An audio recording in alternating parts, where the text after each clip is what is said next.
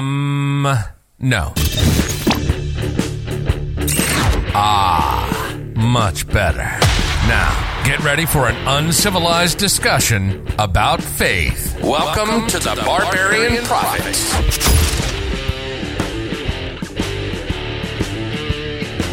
Welcome back to the Barbarian Prophet, my Barbarian Nation. I am so glad that you have decided to check in again. You know, we were kind of wondering where we were at here after I put out that first one, but I was rather impressed in 17 downloads, so that's pretty impressive, or at least 115 people chose to listen to us, or maybe I listened to us 115 times. You just don't know. So, you know, I am fortunate and blessed enough that as everybody has been helping out with this, that my nephew Tyler, as you all know, came up last week and delivered some equipment. So that's why we're back on the air. But even more so, I am joined today by a guy by the name of Jeremy Poole. Don't say that too loud. Okay, Jeremy Poole. But Jeremy is a very old friend of mine. We've been friends for 20 years. And he is one of those really incredible stories that I just did not want to let go. I wanted to make sure that we got it out and everybody got an opportunity to hear some of the things that has brought this guy through to his Christian belief and got him to where he is out and about. So, Jeremy, tell us just a little bit about yourself. Where do you live now? Casper, Wyoming. All right. And I was born in Worland, Wyoming, but raised in Cody, Wyoming. Very nice place to be raised. Not so much now. Hard to find work. Where, over in Cody or in Cody? Oh, okay. Beautiful, beautiful country. I didn't know there was a place that didn't look like Northwest Wyoming until I was probably 10. I thought every place had majestic mountains and snowfall and elk. And then you went to... And then we went and visited my grandparents in Nebraska, Missouri. And you were like, where's your mountains? Where did the mountains go? Yeah, we are definitely in the Rocky Mountains. So you end up living in Casper at some point. So let's start off with you grew up. Your parents were Christians when you were little, right? Correct. Yep. I was raised in a very loving Christian home, awesome home. And to this day, my parents are two of my best friends. I'm very fortunate to be able to say. Yeah, they're awesome people. Who you know well. But I was very rebellious, to say the least. So when do you think problems started for you? The minute you realized there wasn't everything was majestic, or what? Birth.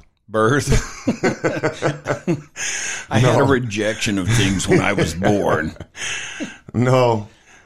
Along about 14 and 15, got introduced to weed. Yeah. You know, a lot of kids, that's about time they start into that rebellion stage. To be God honest with you. I mean, and never was much of a drinker as a kid. And it wasn't even so much, I just have this crazy thing inside of me, which I know you have a bit of this, and probably most of the listeners have a bit of this, that when you tell me I can't do something, I'm going to do it 10 times and shove it in your face and say, now tell me I can't. There's just this weird thing inside of me. Oh, without a doubt. And I've seen that with you, where you've even went, I told you I love you and there's nothing you can do to stop me. And you said, is that a challenge? I said, yeah, because you can't change my mind, and you never could you? Correct. Same is true with Jesus. Well, so you're smoking weed. Yeah, and just not really doing anything horrible or bad, but definitely not listening. I moved out of my house for the last time, I think, when I was 15. My mother and father, to this day, have never not tracked me down. And I don't know how to say it. They just don't let you They escape. just don't let me go. Yeah, they don't let you escape. They're still your parents no matter what. Yep. Yeah. You know, it's funny, when you're a kid, you always think your parents are always on your back, but later on you realize they're the only ones that got your back. That's correct. That's very accurate concerning my parents. Well, wound up getting in serious big boy trouble when I was 17, stole a car, and some other stuff. Lo and behold, get sentenced to prison as a juvenile. Okay, so at 17 years old, you are sentenced to Rollins State Penitentiary. Correct. It's a maximum yard. Correct. So why was that the only prison here at the time? Well, really? they actually gave me a deference, which I had to go to Newcastle through the boot camp program. Oh, through boot camp, okay. Which wound up being 9 months total through jail, and then you do actually have to go to Rollins through the fish tank, and then you wind up in Newcastle. And about what year was this? This would have been 97. Okay. Was it still the old prison or was it the new prison? It was still Not the old one downtown, the old one down that you drive past to get up to the new prison. Okay. You know what Okay. I'm saying? Yep, Yeah. I sure do.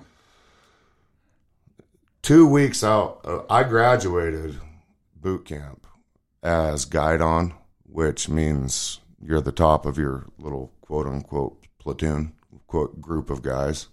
Yeah, okay. 2 weeks later, I was back in jail facing the 2 to 4 year prison sentence that I had, and which I went and did. Got out on parole unwisely. I should have killed that number. Right. But all this is in God's plan, and I'm going to tie all this together here. I believe you. So I want to cover one thing real quick. So what was your total sentence originally? Originally was a suspended 2 to 4 year prison sentence. And you ended up doing how many years in all reality with that 2 to 4? About 8.5. Well, and that's part of the story. But about 8.5 years of prison total. And I can laugh about it now because I can see God's plan for my life through all of it. Yeah, you'd have to, or else that would make you completely insane. Oh, yeah. All right, so you're in trouble again. You're back to locked up. So let's have at it. So I did, I think, 2.5 years, and then had a chance to get out on parole, which I took unwisely. And got sent to the halfway house here in Casper, the CAC, and started smoking reefer.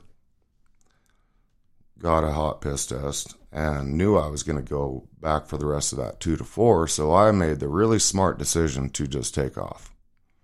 So you just decided to escape prison? Because I was about 20. I think I'd either turned 21 or I was about to turn 21. Mm-hmm. And I didn't want to go back and do another 2 years in prison. So I, being very smart at that age, super intelligent, thought, I know, I'll just take off. I got a great idea. I'll escape from prison and just no, by the by, just so you know, the state of Wyoming views walking away from a halfway house exactly the same way as if you were to have actually broke out of jail. The law sees no difference. Oh, yeah, absolutely, and that comes with a sentence that we'll cover later. So let's talk about that. So now you have escaped and you fled to a foreign country. I wish. I would have if I could have. It was February, and I went to the bus station, and I had about $800. And I literally, this is no joke, looked up at the destinations that they had scheduled for that day, and Phoenix seemed the warmest, and that's where I went. Well, was it winter when you escaped? Yeah, Is that February. Oh, in February. Okay. So yeah, you went to a place where there was no snow. That makes complete sense. There's a lot of people that escape the state of Wyoming in that same way, but they usually don't have the prison pursuing them thereafter. So I'm going to fast forward through a bunch of this. Stayed in Phoenix. I bebopped all around the country. Phoenix, Rapid City, San Francisco, Chicago, back to Cody, and then to Houston, Texas. All those first ones lasted about a year total. I wound up staying in Houston for about a year. Had a job the whole time I was there. You know what I mean? Place to stay, girlfriend.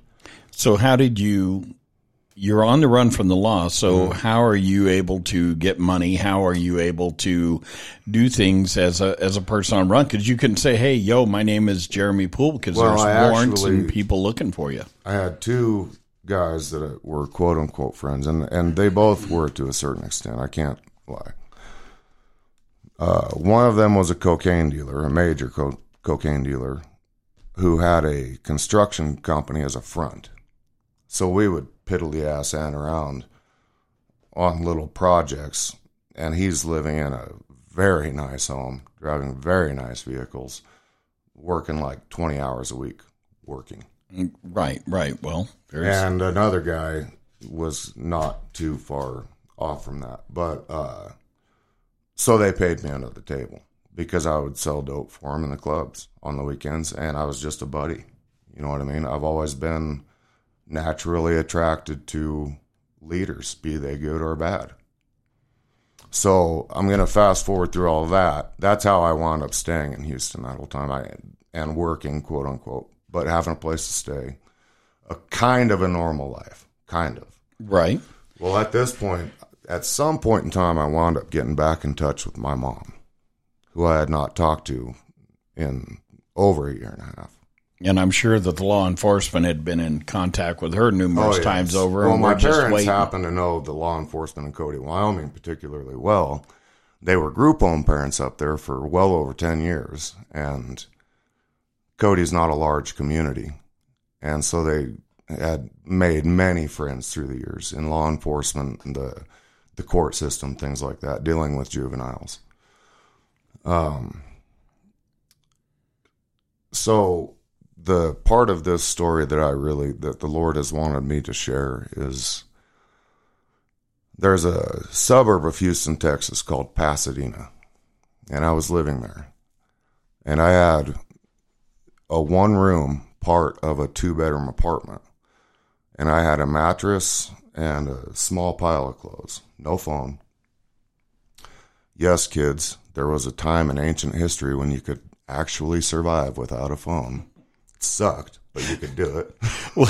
well, one thing you did. Your phones were actually attached to the wall, and you had to push real buttons or dial and not only that, if you did have a cell phone, it was about the size of a iron, which most kids wouldn't know what an iron is nowadays either. The battery on it was the size of an iron.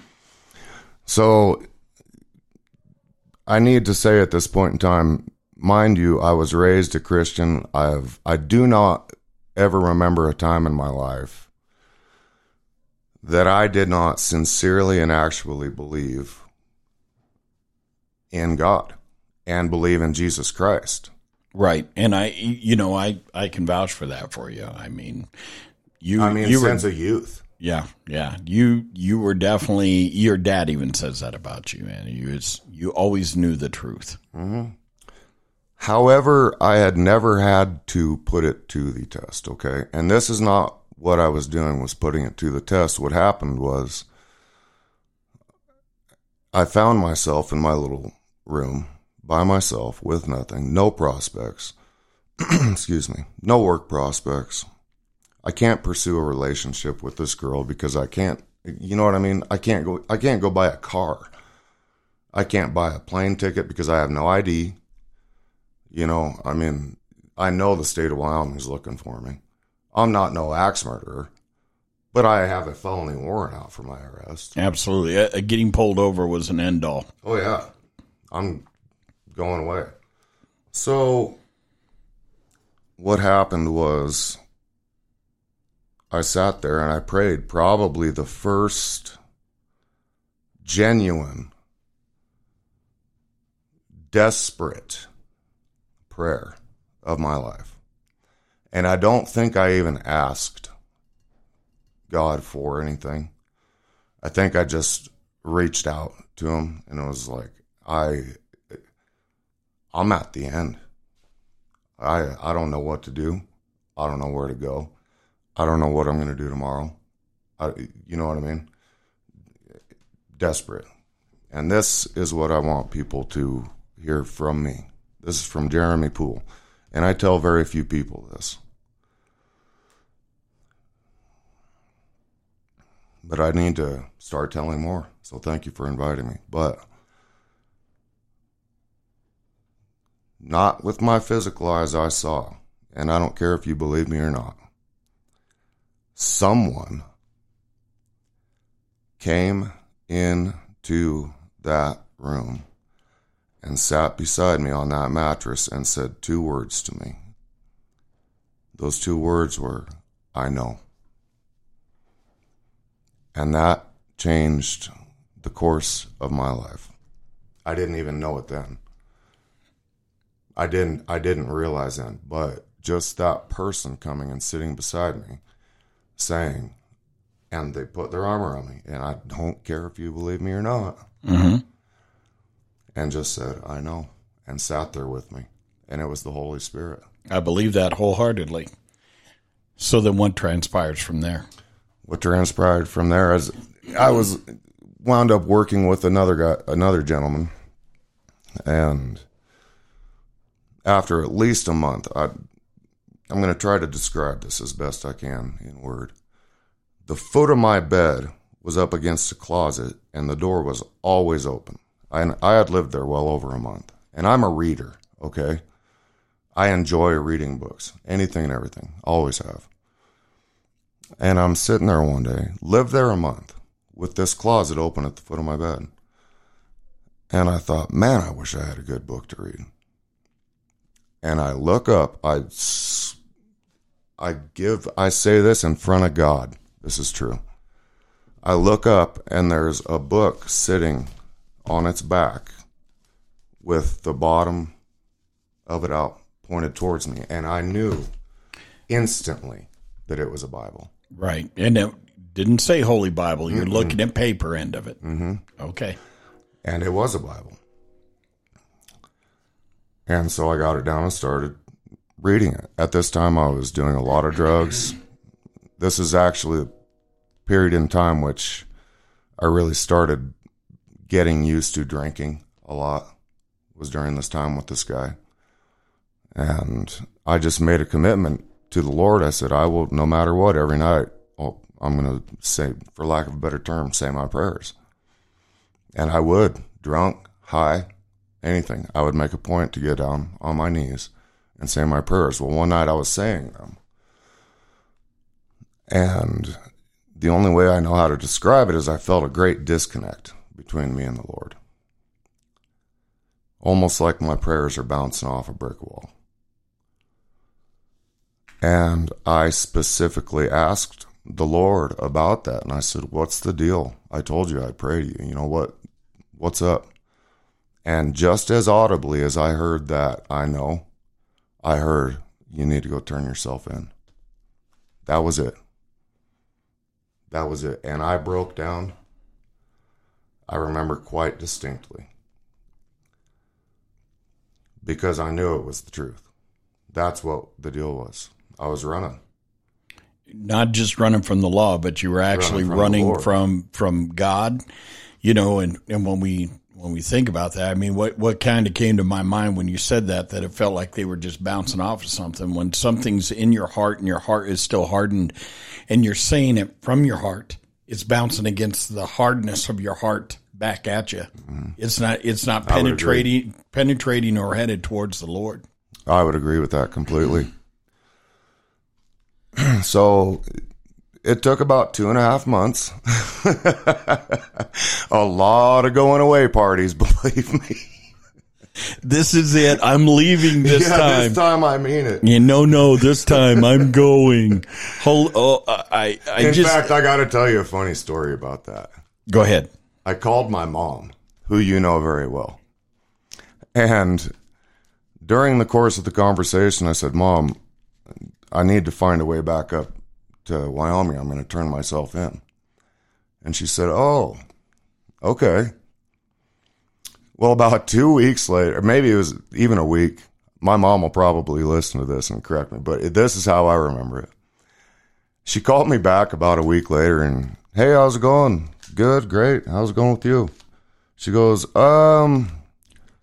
did you, last time we talked, say you were going to turn yourself in? Come on, man. Yeah. And I was like, yeah. Because from an early age, people Wyoming-wide and nationwide learned, if you want Jeremy to stay somewhere, you better put a high fence. I'm not joking. Okay, and I'm picturing your mom talking to you, and inside your mind you're hearing this.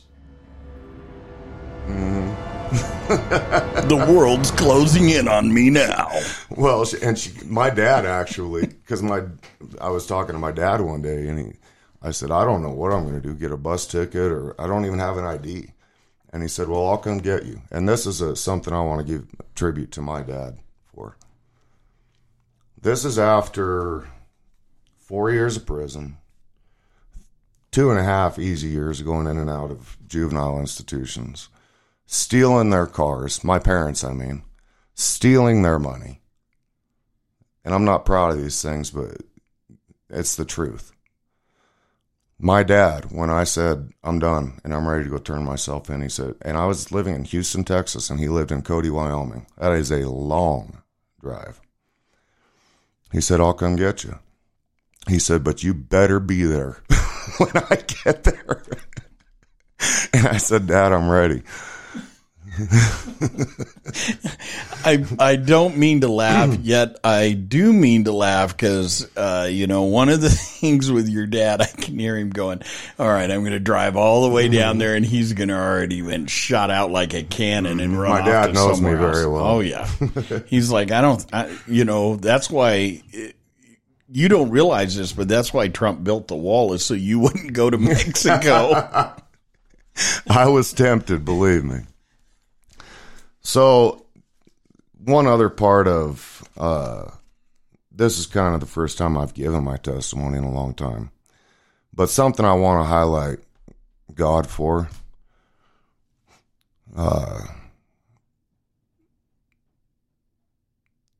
is the gift of surrender. Because if he wouldn't have shut I could have gone into selling drugs. And as a matter of fact, the first guy I worked for down there and lived with for about 6 months and sold drugs for him is doing life in prison on drug charges. Didn't kill anybody, but just simply for the amount and consistency, and he's doing life in prison. And my alias, which I shall not say, that I lived by down there, I was mentioned in all that paperwork, and they never knew who I was. I'm positive. And I shouldn't have even said all that right on here, but that is God's truth. Yeah. So God slammed doors in my face. Well, and you know as well as I do, is that even when with you being as open and as honest as you are, is that part of the situation is you know that God rescues us. And we sometimes are always afraid of our past catching up with us. But I tell you what, once he's put a nail in it, it's done. It's done. Amen to that. And it doesn't mean that the law can't get a hold of you for some stuff. But on the other end of things, I was like, wasn't it Weasel that slapped the? Yeah. We'll tell that story a little later, man. We don't want to tell all Bert's story. Right. This is your story. Don't start pointing across the table at me, knucklehead. This is your story, not my story. So, okay, now let's back up here. We've got Dad. He's on the way down there. You could have other charges. You don't. God is interrupted. All right. So Dad gets there to pick you up. And I stayed and waited for him to pick me up. And I secured myself to the bedpost with a set of handcuffs to my ankles. Said, Dad's coming any day. I'll just stop myself. Dang near. Because the good bike parties weren't stopping. Trust me. But, my dad has always been a very good man and very good to me and my brother and sister. We just were not very close growing up. And him doing that for me, I didn't really fully realize this at the time either, but that really changed me and his relationship. That I saw that because it shocked me.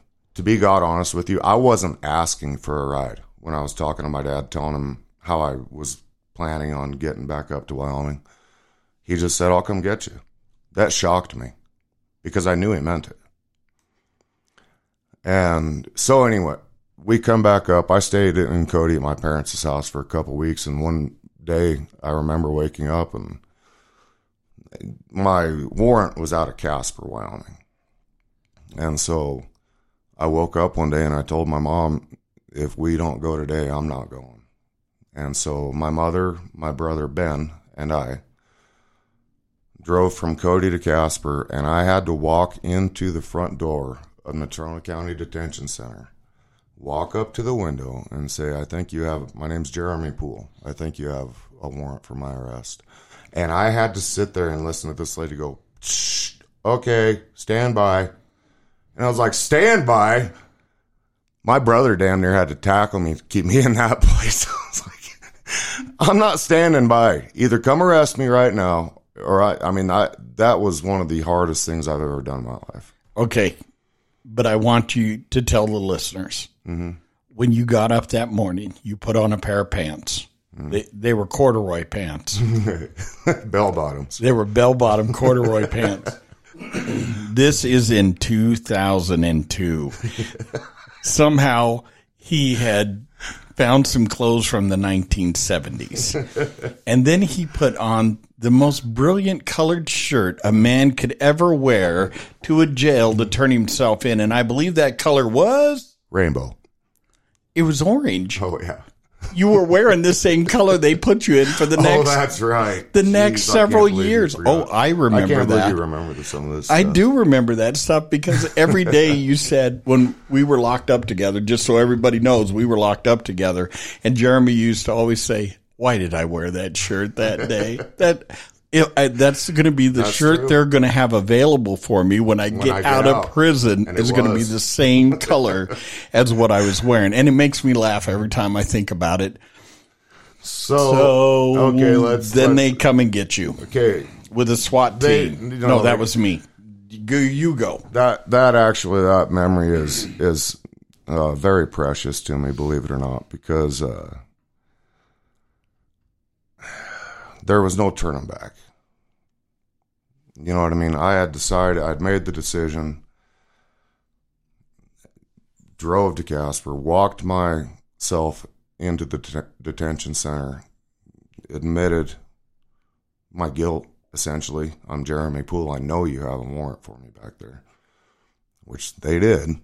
And some of that's private, but that's a precious memory for me, because that truly, this may sound cliche, but that was a turning moment in my life. It was a turning point because I just gave up. I could have at any time before walking in there, I could have run off, you know what I mean? And just walking in there and saying, I give up. That became not just surrendering yourself to law enforcement, but completely making the decision to surrender yourself to Christ. Correct. And what I would like to point towards Christ in this entire situation, I could write books about some of the stuff that I'm not going to tell you about, and Bert happens to know a lot of it, but kind of the high point I want to do is point towards God's faithfulness. Because what I have learned through this experience the last 20 years of my life, one of the biggest things I've learned is that obedience matters. I would agree with that. I'm in the throes of it right now. Right. And so is every other Christian in some point and part in their life. Right. We always will be.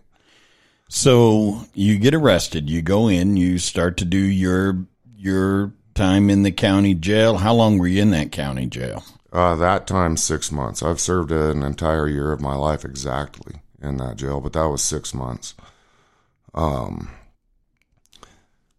Many, many miraculous things. But I had committed to God that if I was going to do this, meaning turning myself in, I just asked him to be there with me through the whole thing.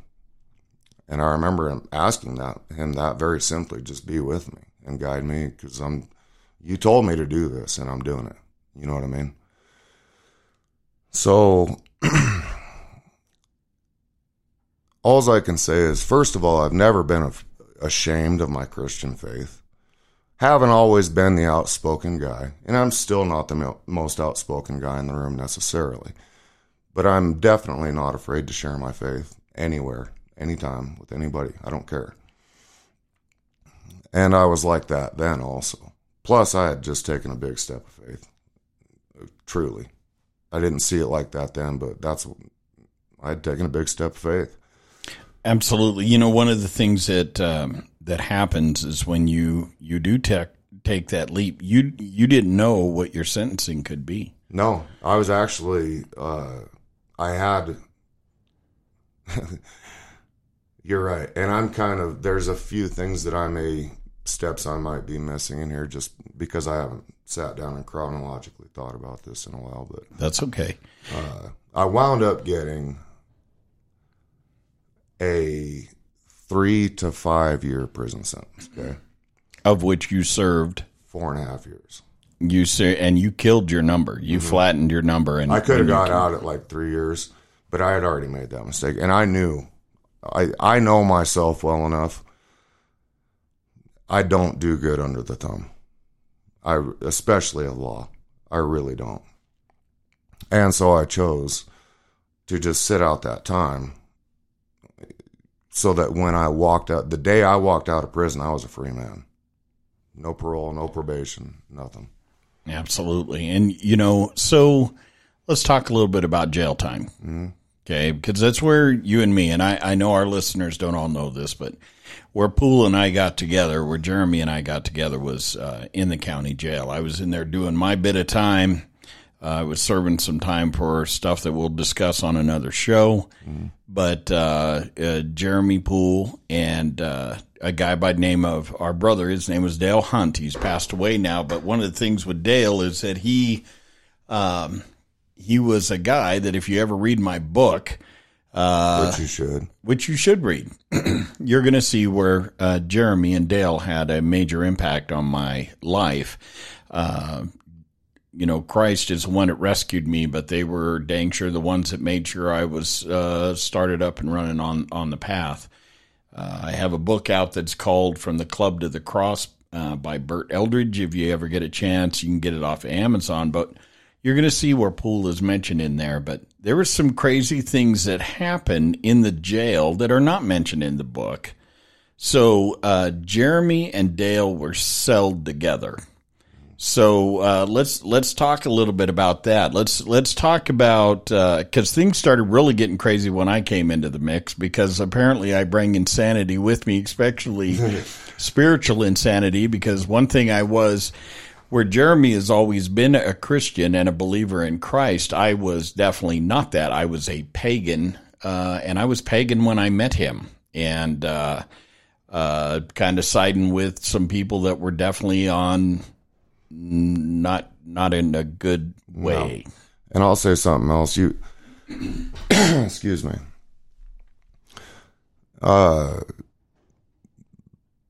You were very violent also. Not just in physical violence. I thought the pillow fights were acceptable. I'm trying to soften myself up here. Jeez, Jeremy. No, I was a very violent person. And not necessarily in a physical sense, although that sense also, but just you could tell he was mean.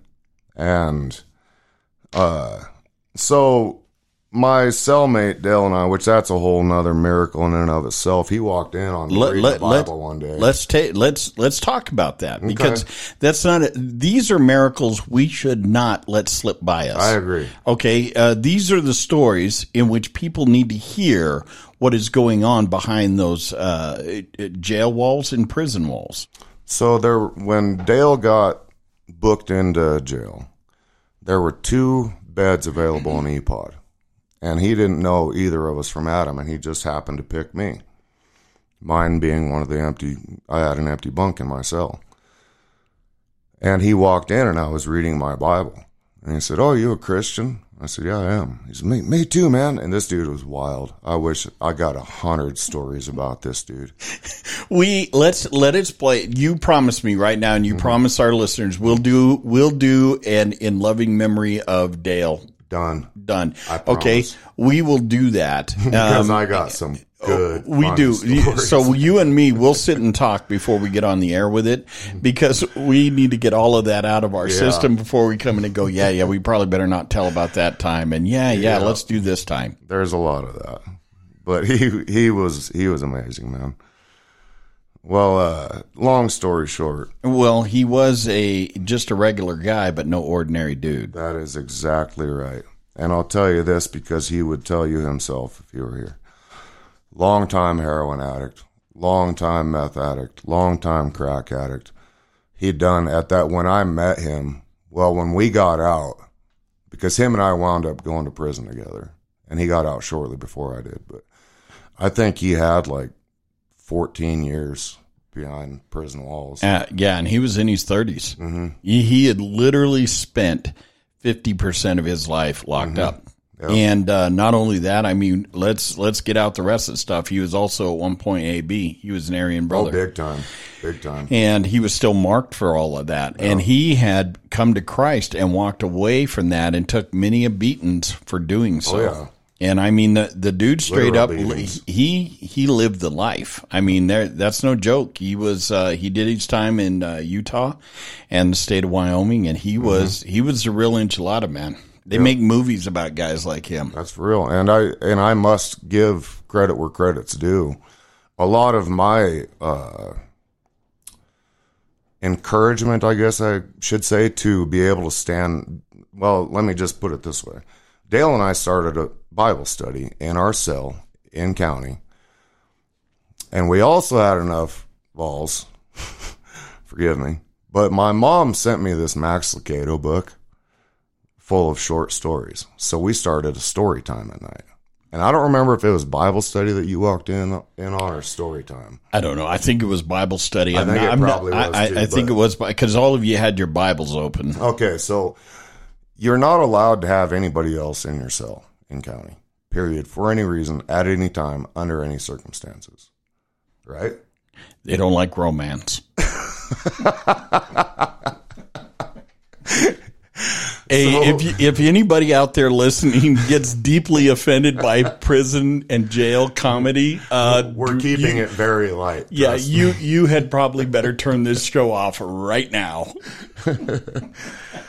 Well, lo and behold, for whatever reason, and I don't remember, was it the captain that was working the jail at that time that you became friends with? Lieutenant. Yeah, it was Lieutenant Clark. Okay, Jerry right. Clark was That's his right. name. He was an awesome guy. Well, for whatever reason. Not at the time. He hated me. Yeah, I recall that.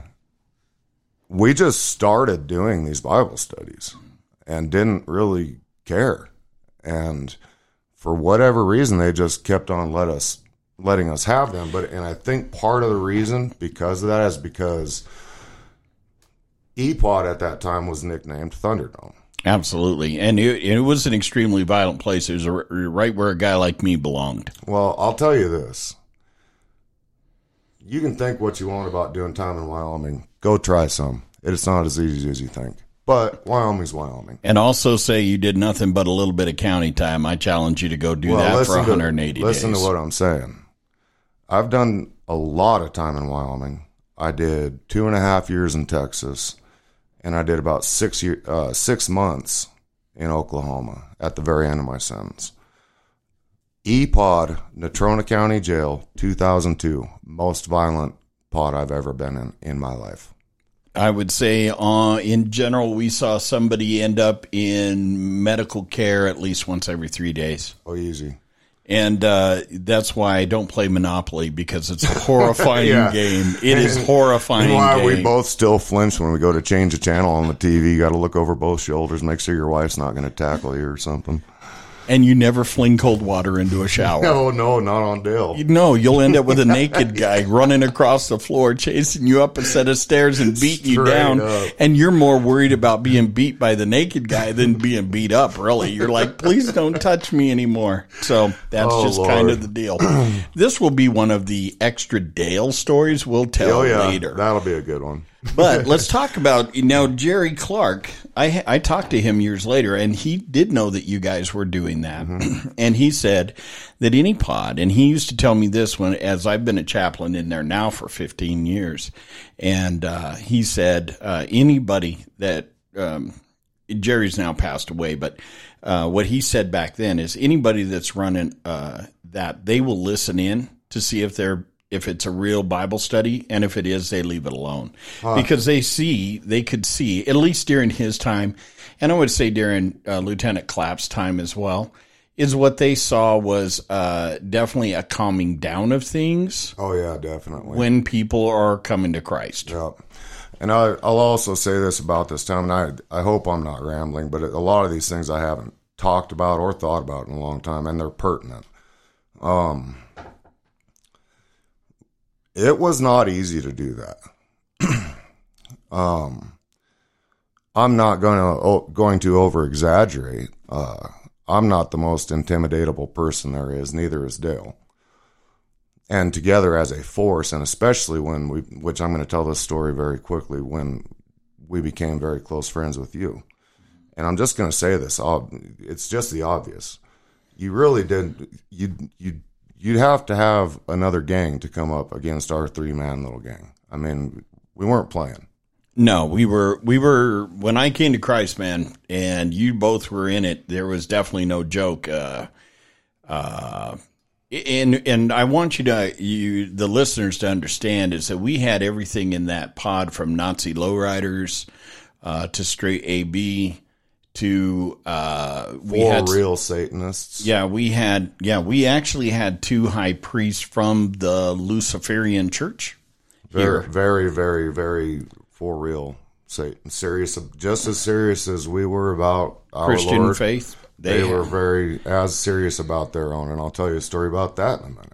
Okay, and the other thing, we had that was the first time any of us had ever laid eyes on Serenos, because they were being federally brought here from California. So we were the first time Wyomingites had ever really come across them. So we were dealing with other gangs, etc. But out of a pod of 47 guys, I believe is what we had in Thunderdome, we ended up with a total of probably about 15 to 18 people attending Bible study every week. Yep. As well as going to church on Sundays and going to Bible study with Quentin Decker. Yep, correct.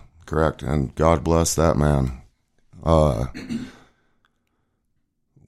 So I say we didn't have, we definitely had our challenges. We had a guy who is still Bertinar's friend. We had to walk in his cell and stop. This dude was trying to steal his food. You know what I mean? And in fact, Dale and I walked in there and waited for him to come and told him this is done. This was, I don't say that. I'm just saying that to give, it was for real, man. So while we didn't get a ton of backlash from the inmate population on the Bible studies and stuff, the more we were reaching out to other inmates and actually making a difference, the more violent, and this escalated quickly. Play that.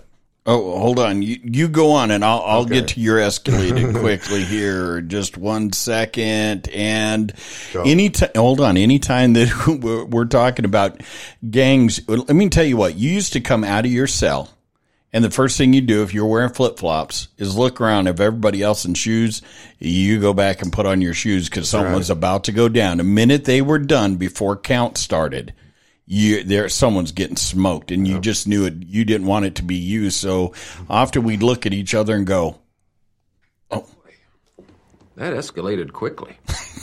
That really got out of hand fast. It jumped up a notch. It did, didn't it? That perfectly describes. Oh yeah, that does. So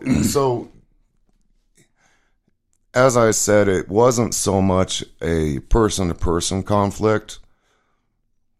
I'm just going to say this the only way I know how.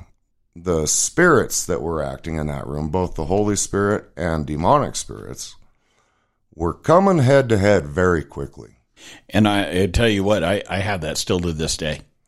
When I walk in that jail, the reason the guards like me in that jail is because when I come in, there's a combat, but whatever pods I calm immediately down because the Holy Spirit steps into there and just calms that down. Correct. And it's quite a trip when you are in the jail here, is that you definitely get a good look at fully demonically possessed people. And I don't know that everybody, a lot of Christians, they like to play that little game or they watch things on it. But when you're around it all the time, you definitely realize that but that's what it is. That they are fully active and full on attack. And you start to understand why people are trapped in their addictions, etc. It's because they're in bed with all the wrong things. Well, that's very accurate. That's very accurate.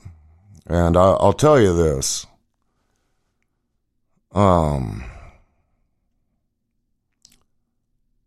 Not sure how I want to say this. There was a particular night and a time when things had gotten just out of hand. I mean, out of hand. And we were both on the second tier. We were both. Bert lived about, 2 houses down from me. Yep, that's right. Me and Dale were in the same cell. And we had agreed on a specific time after lockdown to pray, all of us together. Even though Bert was in a separate cell from us, he was going to pray at the same time as well. And I have no shame in saying this. This is another moment I'm quite proud of that I just don't tell very many people about, because I don't need to hear it. I don't care if you believe me or not. This is the truth. Me and Dale got down on the side of whoever's bunk was on the bottom and kneeled over, and as was our habit, we would both pray, and we would take turns who went first. And I started praying first, and I remember as vividly as I'm sitting here looking at Bert. We prayed for a bit, and I don't remember the exact words I said, but I called out this spirit of violence, and I called it by name. I said, there is a demon of violence in this pod, and we're calling it out, and we ask you to fight against it for us. And this demon, and I hate to repeat myself and say this, I don't care who believes this or not, something came in that cell and so violently and physically pushed down on me and Dale's back, and I believe Bert's as well, that I couldn't finish. I started stumbling, bumbling, and I couldn't breathe for what seemed like a minute, but was probably more a few seconds. And just the most crazy fog. And I remember Now, just tell them a fog in your mind that we didn't have the cell filled up with a fog. Yeah, no. Just my mind was so fogged. And I remember looking at Dale and him looking at me, and I was like, dude, did you just feel that? And he was like, yeah.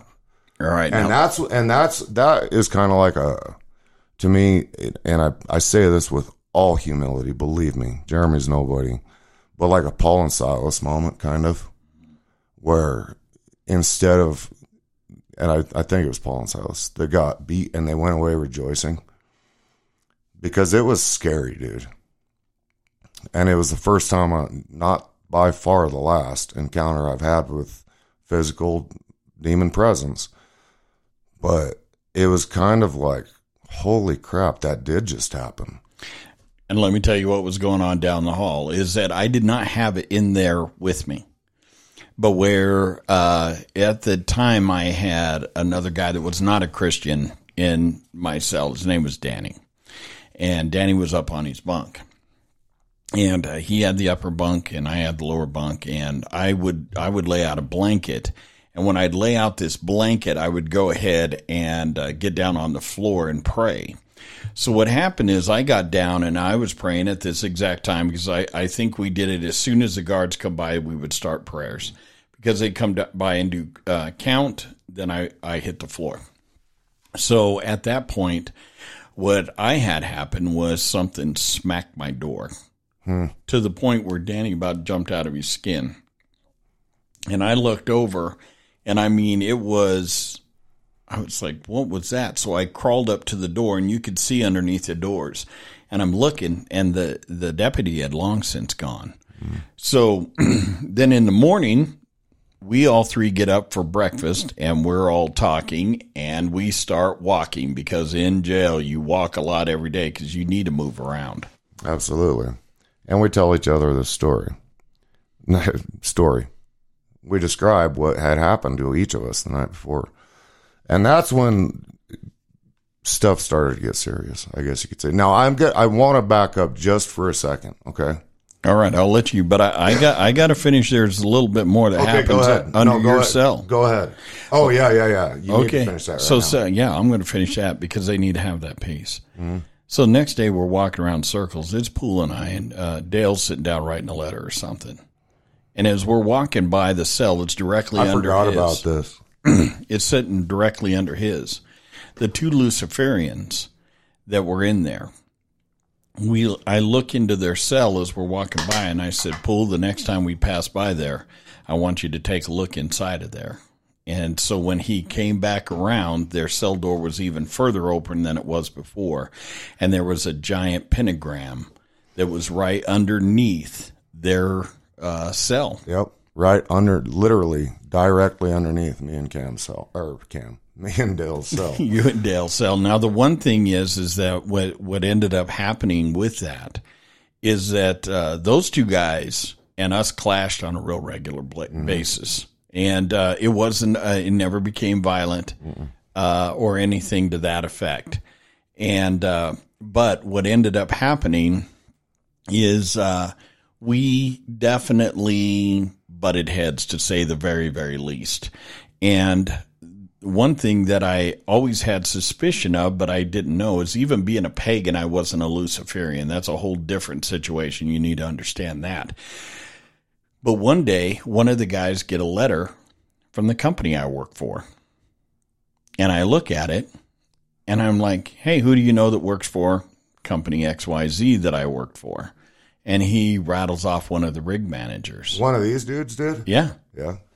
And I was like, oh, this explains a lot. Because that guy and I never got along. And then afterwards, it definitely went downhill. After I'd come to Christ, it definitely went downhill thereafter. But so that is actually a very important part of that story is,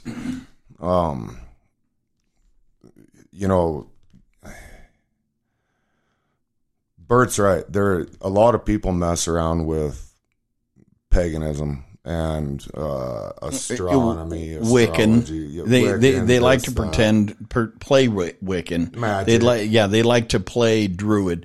But when you're around the real deal, I mean, I'm not just talking about Luciferian, but when you're around real Wiccan, when you're around, you will see some the stuff. Holy Spirit will sense that spirit in them, and you'll feel it instantly. I mean, truly, and a lot of people are unfortunately just drawn into those things because, quite frankly, the Christian church doesn't do enough to draw them into us, in my opinion. Partially, I'm not going to lay that out there as an accusation against the church, but a lot of young people find the occult very attractive. Well, absolutely, because they are looking for supernatural, and they are not seeing it within a lot of the church body. I mean, if I wasn't in a pulpit, I can assure you that whoever would be filling that pulpit would never ever discuss that. You should have seen the first time in that church that I talked about Jesus casting out the legion out of the demoniac. Yeah. And I said, if anybody wants to stick around after church and talk about this, meet me up in the chapel, which the chapel holds about 12 people. Well, it was standing room only. I should have just moved the whole church back into the sanctuary because they were all like, I've never ever heard a pastor ever discuss any of these things. Are you telling us that you believe this is real? I said, how can you not believe that it is real? And then as we started talking, people started saying, is this what this is? And, my kid has been oppressed. Okay. And I said, yeah, there's a huge difference between oppression and possession. And we just happen to live in an area here in Casper, Wyoming, that has the only park in the entire United States that is dedicated to witchcraft. Up on Crimson Dawn on Casper Mountain. Yep, that's true. So there's a lot in that. And I do want to say this. Part of the reason that I'm telling some of these things that I don't talk about very often is not to entice. It's to let other people know that, you know, if you're battling an addiction, if you're battling sin in your life and you're getting serious about it and you start thinking you're going crazy because you're hearing weird things and something seems like it's messing with you, you're probably not going crazy. You're probably going sane. And there's something that doesn't like the fact that you are going sane and waking up to reality and seeking the Lord. Because without going too deep into it, I'm telling you, I know. And a lot of the Christians, we have a very good friend, Misty Johnson. I'll say her name. She was delivered flat out from demon possession, flat out. And I know many Christians to this day, myself included, that battle with the spiritual realm that will attack. And I don't mean this in a frightening way to frighten anybody, but I mean, will attack you, attack your thoughts, attack your home, your family. I'm going to tell you everything. to take that back. You should be afraid.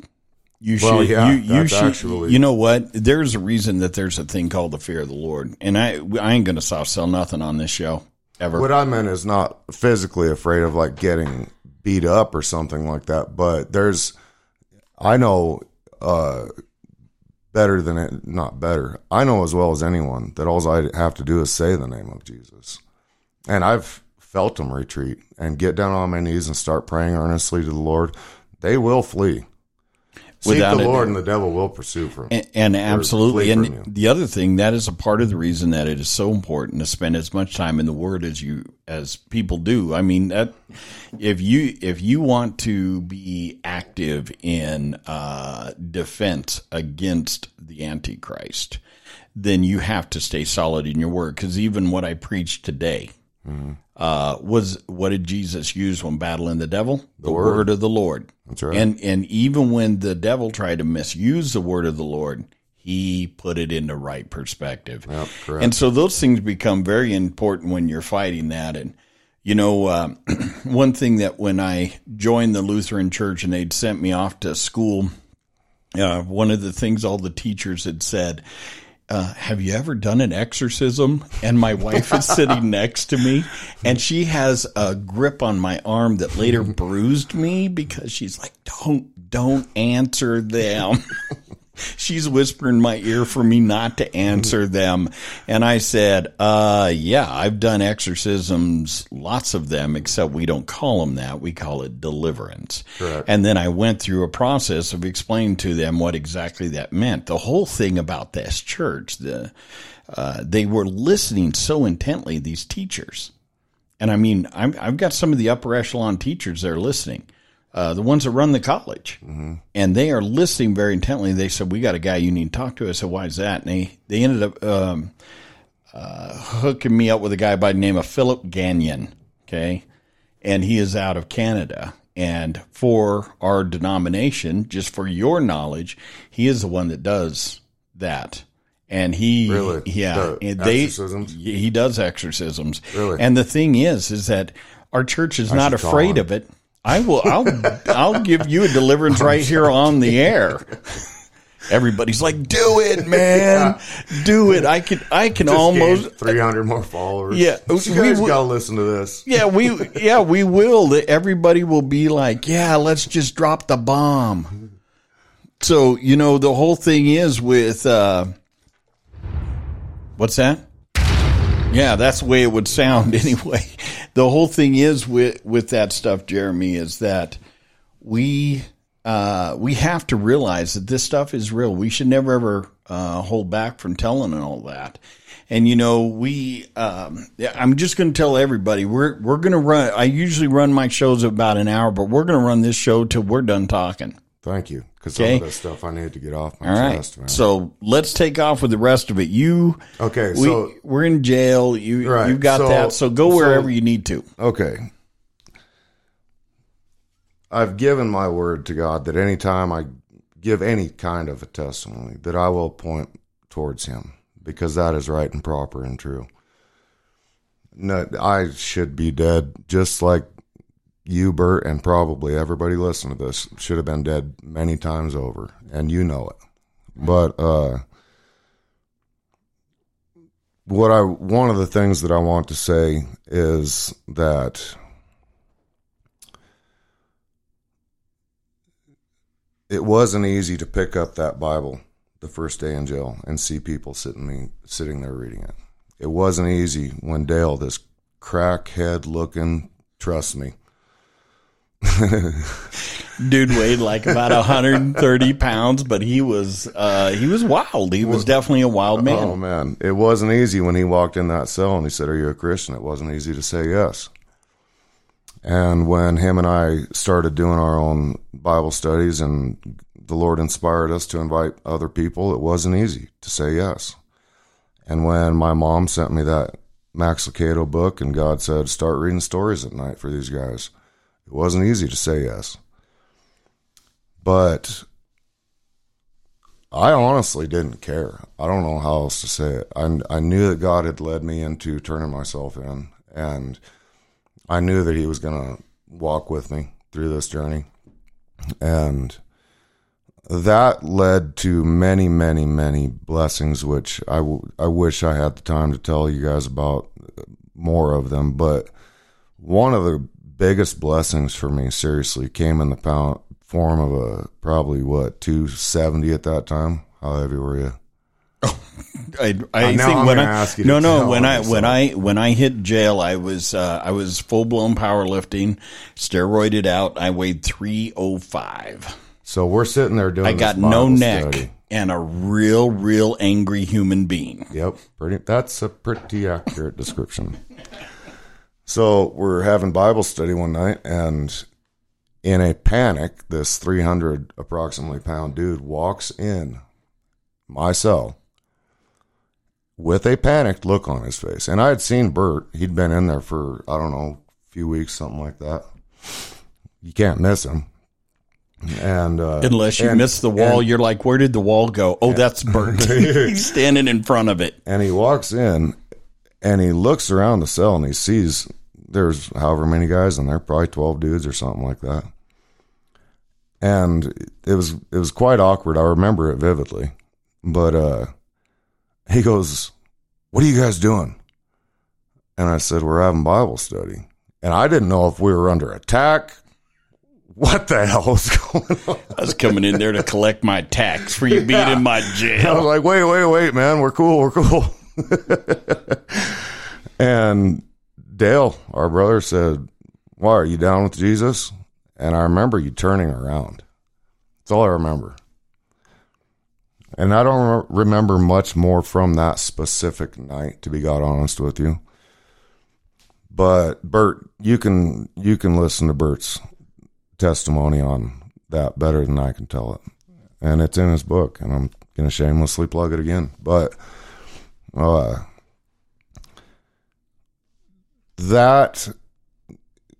this is one of the reasons, and God has been telling me to share my testimony for another reason, because I think a lot of people will relate to this.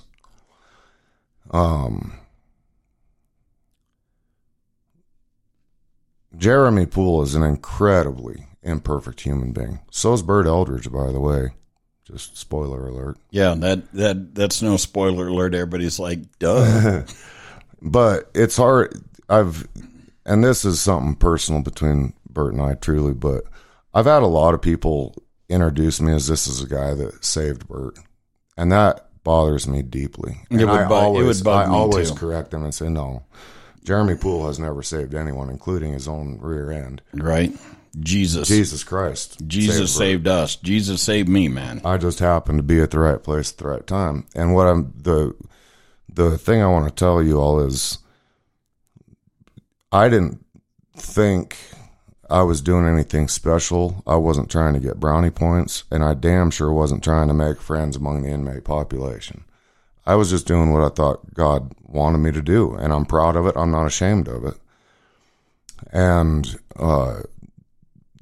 many of you know at least part of Bert's story. And I've gone on to minister to many people in my own life in my own way, which is very different from yours and from Bert's and from everybody else's. You know, we each have our own calling. But that obedience led to many, many, many, many people through the years, through many, many, many, many people being introduced to Jesus Christ. And that's something that I give God the credit for, because I'm not an obedient person. That's not my natural tendency. But he blessed that obedience. And I wish I could had time to tell you all the way through prison.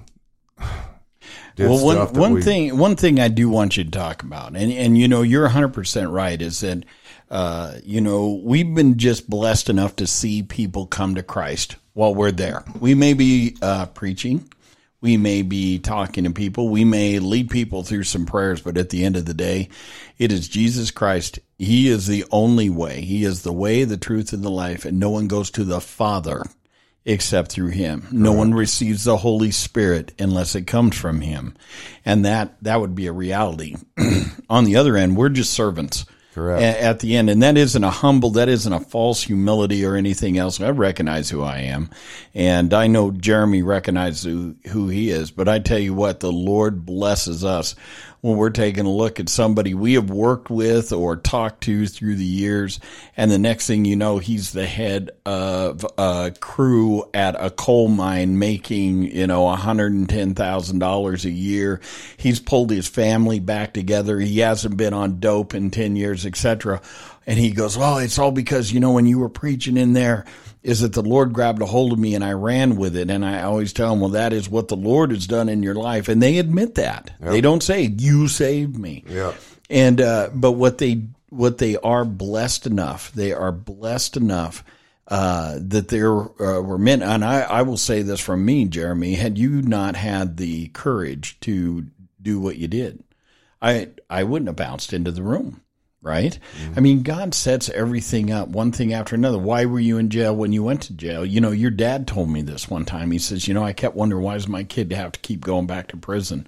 And he said, it was for you. And I said, don't blame your son's life on me. I don't want to have any of that garbage. I hope my dad's listening to this. He will be listening to this. He'll laugh about that. But my dad's a great man. You know, the reality of what Rod said is he had a realization that sometimes that we get ourselves into trouble, but God can take that trouble. He can take that moment and spin everything around to put it in place for his good, for the growth of the kingdom. You know, that day, and I'll sit down and just do a recording of my story here at some point. But, you know, that day that I got locked up, or that they hauled me in to start doing my time, Dale was riding with me in the van. Mm-hmm. I had forgotten that till I read the book. Yeah. And then, you know, the next thing, Jeremy was, he was just kind of a background. He's a quiet guy. He kind of stayed in back. And, you know, I was me. Mm-hmm. I was a larger than life character at the time, for sure, in the community, because everybody had been watching news and they're like, oh my God, he's going to be in our pod. Mm-hmm. This is going to end poorly. He eats small. It did end poorly for some people. Well, we'll move on from that story. But you know, there's all kinds of tough guys in the world that go from tough guy to victim every day. And, on the other end of things, the key thing is I can tell you what happened in that. I can tell you what happened at that jail, for myself. And I'm going to speak on your behalf here in this moment. Yeah. Is that became a place of two dead men. Yes, it did. Because the men that went into that county jail died. Yeah. And they did not come out. The men that come out were something different than what it went in. and we've been different ever since. And, I can tell you that Jeremy was screwing up a little bit when he was down in Texas, and Dale was up here in Wyoming. So Dale and I are on the phone one day, and he says, we need to start praying. We need to start praying right now. And I said, okay, man, what are we praying for? So we're praying together over the phone, which, by the way, was at $1.50 a minute for this prayer. And my God, man, let me tell you something. I'm going to send you a bill now that I think about it. On the other end is I got Dale on the other end who can pray for up to hours at a time. Mm-hmm. And I'm like, dude, we got to chop it off. Just say you want to go there. So he ends up praying. This is a no joke deal. He ends up praying. I end up praying. I get my sister on board praying. I get my wife on board praying. I got all these people praying. Boom, boom, boom. We're all praying. And then all of a sudden, Dale gets a transfer to Texas, to Littlefield, Texas. Yep. And what cell do they put him in, Jeremy? So this is another, they call them different, no Esser, but this is no crap.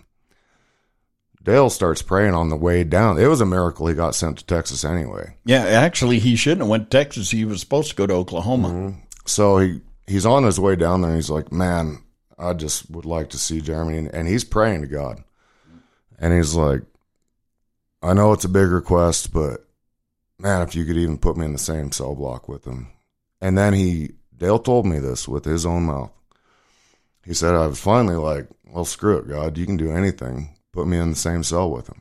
I swear I say this in front of God.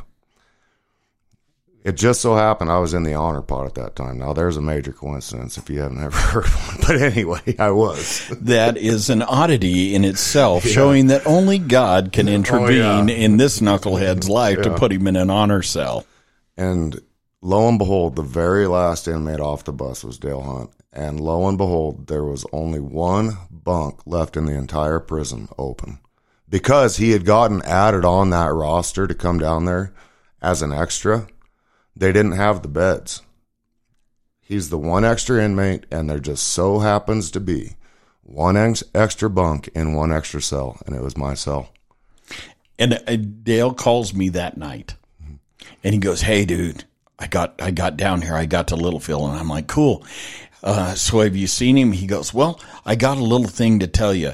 And then he handed the phone to Jeremy, and Jeremy goes, dude, walk straight into my cell. We're cellies. And we're like, oh, praise God. I mean, we are all whooping and hollering. It was crazy. Mind you, by this time I'm out. These guys have been doing time for a bit. I'm staying on the phone with them. We're writing letters to each other. And even in the meantime, while you guys are inside, my wife ends up coming to Christ. Mm-hmm. Okay, because you guys got to understand, my wife didn't even come to Christ for another 3 years after. I often tell, not often, but I've told Christy. Christy is a great prayer warrior now. And especially over people that she loves, you know what I mean? And one time she got done praying fairly recently. And I said, you want to know something? Because when I got out of prison, Bert and Christy invited me into their home, and I lived with them for 6 months. And I had only known this man from doing time with him. But I told Christy one day, I said, I remember when you wouldn't pray over your own dinner table. And she laughed, but that's true. I do remember a time when it was me, you, her, and Keisha, and she would not pray over dinner. It's not that she didn't believe necessarily or anything like that. It just made her uncomfortable. Now, try to shut her up. I dare you.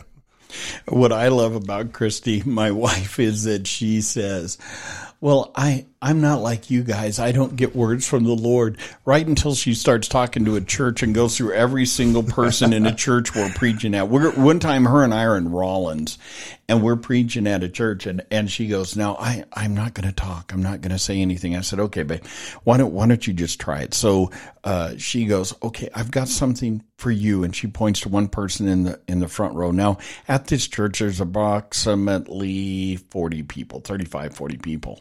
By the time she was done, we had to literally stop her. She had spoken prophecy over every single person in the room. It was like, that's crazy. She's amazing. And I want to say something else. And I guess kind of to tie into a thought I was talking about a bit ago is, for those of you that don't know Bert and I and are friends of ours or whatever, I've never really put this into words, I guess, but I was his first introduction to Christ in a sense. You know what I mean? And today, and for many years now, Bert is my pastor. When he came to know the Lord, I knew more than he did. And I'm not arguing semantics, who knows more or less. I'm just saying, I have now submitted under your authority as my pastor. In fact, you and one other, including, I should say, my father, who is my pastor, but you and my brother, my younger brother, 8 years my younger, are my pastors. And that not only do I not have shame in that, it makes me very proud. And to see your education, where it's gone, and what you've done with your life. And God has a different calling on our lives, and that's just fine. And I want that to encourage people out there is, you know, my mom used to actually say often, you know, everybody knows Billy Graham's name. Well, and I actually do. But how many people know the name of his Sunday school teacher that led him to the Lord? Now, who's more famous in the kingdom of heaven? Malachi Ham. Malachi Ham is his name. Yeah, he wasn't Malachi really. Ham He was a tent preacher, and he actually was a well-known figure. And you want to know something? I'm going to take it one more. I'm going to take it one more step further. He didn't matter. He was preaching, but had. Let me give you a quick story. You ready? Mm-hmm. Billy Graham had showed up. He was 15 years old. He's looking for a place to sit at this tent revival. Malachi Ham is preaching. He can't see. He's actually there chasing after a girl. Looks around, can't find her, right? So he starts to leave. Door greeter, that we don't know his name, grabs a hold of his elbow and says, "Where are you going, son?" He said, "Oh, I can't find a seat." He said, "Let me find you a seat." That's the guy that got Jesus. That's the guy that got Billy Graham to Christ. It's the guys that are unknown. I tell you what, here's an honest fact. If you're listening to this, I'm going to tell you, here is a quick reality. When you visit very old churches, and I just came back from San Antonio and seen some very old churches, when you stand outside that front door, there is a place worn that's right next to that door. And it's worn down, and it's worn down from somebody kind of pacing back and forth, somebody standing there. You can see almost make out footprints there. Those are the door greeters, welcoming people day after day into church. Now, they may remember the priests, they may remember the sermons, they may remember all kinds of things, but I tell you what, there's somebody there that made sure those pews were polished. There was somebody there that opened up that door for you and said, "Hey, thank you." And the priest is always standing out there, and he receives his due. You know, there's like, "Thank you, thank you." They don't shake the other guy's hand. That's a good point. But that is the guy that he is serving the Lord, and when you get called to serve. Yep. Stephen, who was the very first martyr for Jesus, he was a chair straightener. He was a door greeter. Well, you know, and one of my at some point, me and Poole, we're going to be starting a church. He doesn't know that yet, but it's coming. Sweet. Yeah, and I'm going to be the door greeter. You can be the door greeter, but I'm going to tell you the name of the church. I already know it in my head. What? It is going to be St. Lawrence, and because St. Lawrence was nothing more than a door greeter. And he became a saint because they had come to the church. And when they got to the church, these guys, they boom, boom, boom, pound on the door. And they say, "We need you to bring the riches of the church. We're coming back in 3 days, and we want all the riches of the church here." He said, "Okay, no problem." So they left. He goes inside. He looks around. He gathers up every piece of gold, every piece of silver. Takes it down and has it melted down. Starts going and gathering every person that has leprosy, every person is blind, every person is lame, and he starts feeding them. He takes all that money and he feeds all those people, and he has them all lined up in front of the church, and the guy comes walking up, boom, boom, boom, pounds on the door, and he says, "Hey, we want the riches of the church." He says, "I fed them and prepared them. There they are." Amen to that. And I tell you what, we need to remember that the true wealth of any church is not found in the cash. It's found in the people. That's right. And it's found in those whom you serve for the Lord. That is very true. And many of my greatest blessings have been when you actually taught me to be fearless in doing this, is when the Holy Spirit lays it on your heart to pray for someone. Ask them if you can pray for them. That freaked you out. That did freak me out a bit the first time, but it has given me the courage to do it many times since. And I don't know what the results of those prayers were, but I can say almost probably without exception. In fact, I'm pretty sure I can say without exception, every single person that I've done that for, and it's not all the time, and it's not, I'm imperfect. Sometimes I don't when I should. Sometimes I probably do when I shouldn't, but I've never had someone be ungrateful. And in fact, it's usually quite the opposite. But I'm going to jump through a bunch of stuff to say something else, because I just think that there's a lot of people, Christians, that go through what I'm going through and what Bert's going through and what every other Christian is going through in some capacity in their life.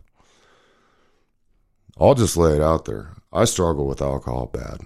I have my whole life. I'm struggling with it yet. But, and so the only reason I'm laying that out there and saying that is I don't ever want to get too big for my britches or sound like I am, because Jeremy Poole is a complete mess 90% of the time. 10% of the time, you know what I mean? But my point being this is, we are saved by the word of our testimony. And I've determined through prayer and stuff and having the Holy Spirit telling me you need to start talking about this stuff to people is just start talking about things and be honest. I mean, life is hard, life is rough, and I'm born and raised Christian in a good Christian home. I still have a good Christian family, some of the best. And they struggle with things. I struggle with things, and so do you. And it's okay. But there's got to come a point in time where me and you, Bert, and every other person listening has to come to a point, and it's hard, especially for me, to say, okay, I give up. Just like that day I walked into that jail. I'm kind of at that crossroads right now, to be God honest with you, where I'm going to have to say, all right, I give up. And it's not easy, but it was definitely worth it last time. Well, it'll be worth it every time, because, Christ steps in and helps us. It is, if anything ever showed the true nature of Jesus, it is being on the cross. And I know we can talk about sin, we can talk about everything, but it was in that moment of human weakness that he truly overcame all things. Mm-hmm. And it is in a moment when we are at our weakness, our weakest state, that is where the strength is found, but it will only be found in the name of Jesus Christ. Amen to that. Well, we'll have to do one just on prison sometime, dude, because there was so many miraculous things. Preston Davis, Brother Brett Groves. I mean, I could write a book on just the miraculous that happened in prison, things that shouldn't have happened that did. And I give great credit to Bert Eldridge and his wife Christy and many, many people who I'm not going to name right now. But this is a man of God, and you can take it on my word, whatever that's worth, that he's worth listening to, and he's honest and he's truthful, and he's going to play it. No. Oh. I'm not. I'm not going to play a joke and go, ha, ha, ha. Yeah. No, man, no. I ain't. I promise. And, you can find Christ anywhere, and it might be in the homeless dude on the side of the road, man. I've had occasion to help people from time to time and been more blessed from them than they were of me, and I don't want to ramble. I'm glad to be able to share my testimony. Alls I know is everything that I've said is absolutely true. And I want to encourage, I really think there are people listening to this that have experienced a taste of the Holy Spirit and don't know if they want to believe it or not, if it was real or true. And B, have stepped their foot in the demonic and don't want to admit whether it's real or true. And I hope that this has encouraged you. That's my only wish, is to point you towards the Lord and towards freedom. And I'm not sitting on any pulpit, believe me. Well, but I know it's true. I'm gonna tell you this: if you need help, you can always reach out to us in any way. Via email is one, and we play all that there at the end for info at thebarbarianprophet.com. But, the one thing I can tell you is that for a person to start seeing a change in their life, and you're going to hear this from people being interviewed on this show all the time, there's a lot of things that we have to surrender to Christ. And, I definitely have seen, and I hear from people all the time, they are like, well, you can't do anything. Jesus does it all. That is true. But I'm going to tell you, at the end of the day, I had Jesus come at me a million different ways before I was in that jail cell. And when that day happened, it was the day. It was that moment. And you never know when that moment's going to be. But, the thing is continue to fight. Continue to fight no matter what. Recognize that in your weakness, that is where strength is going to be found. The other thing to recognize is that, when you think you have hit rock bottom, that is awesome. You want to know why rock bottom is about? It means you finally found enough truth to build a bottom. Because if you think you cannot go lower, you can. You can always go lower than where you're at. But I'll tell you, the honest fact of the matter is that when a person decides, okay, here I am, I need to see change, I need to see everything come together, that's it. So we will do another show. I guarantee you that we will do, we'll do one for a Friday, like a Freaky Friday, or hey, do you want to hear some really psycho prison stories or something to that effect? We'll have to put like a different disclaimer on that one. Be like, okay, I will. This is adults only. Yeah.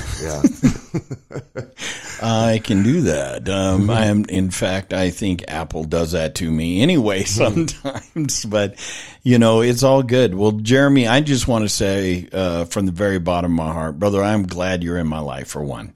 And, when we launched all of this last week, I knew that I needed to get you in front of that microphone for several reasons, because there are people out there that need to, for starters, hear that story. But even more so, to give you an opportunity to start into something you're going to continue to do.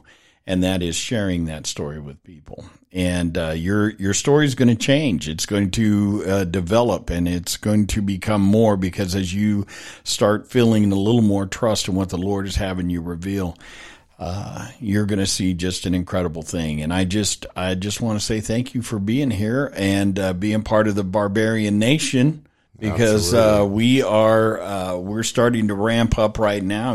Pretty soon we'll be offering all kinds of fun stuff with that. But I just want to tell you, Jeremy, and there ain't nothing you can do about it. I'm going to tell you that right now. Jesus loves you, and I love you, and there's absolutely nothing you can do to stop us. That's right. For questions or comments, please email us at info@thebarbarianprophet.com. The Barbarian Prophet is a registered trademark of Barbarian Media Group. Listening to this podcast may cause excitability, euphoria, and overall sense of happiness and the realization that you're not alone. Discontinue use if reddened skin or a rash develops. Side effects may include random hugging, crying out loud, smiling while alone, and happy crying combined with snot bubble development. Do not use during church service. No animals were harmed in the making of this podcast. Are you actually still listening? Seriously, we have nothing more to say except for that one thing that was really, really, really important, but let's wait until the next show for that.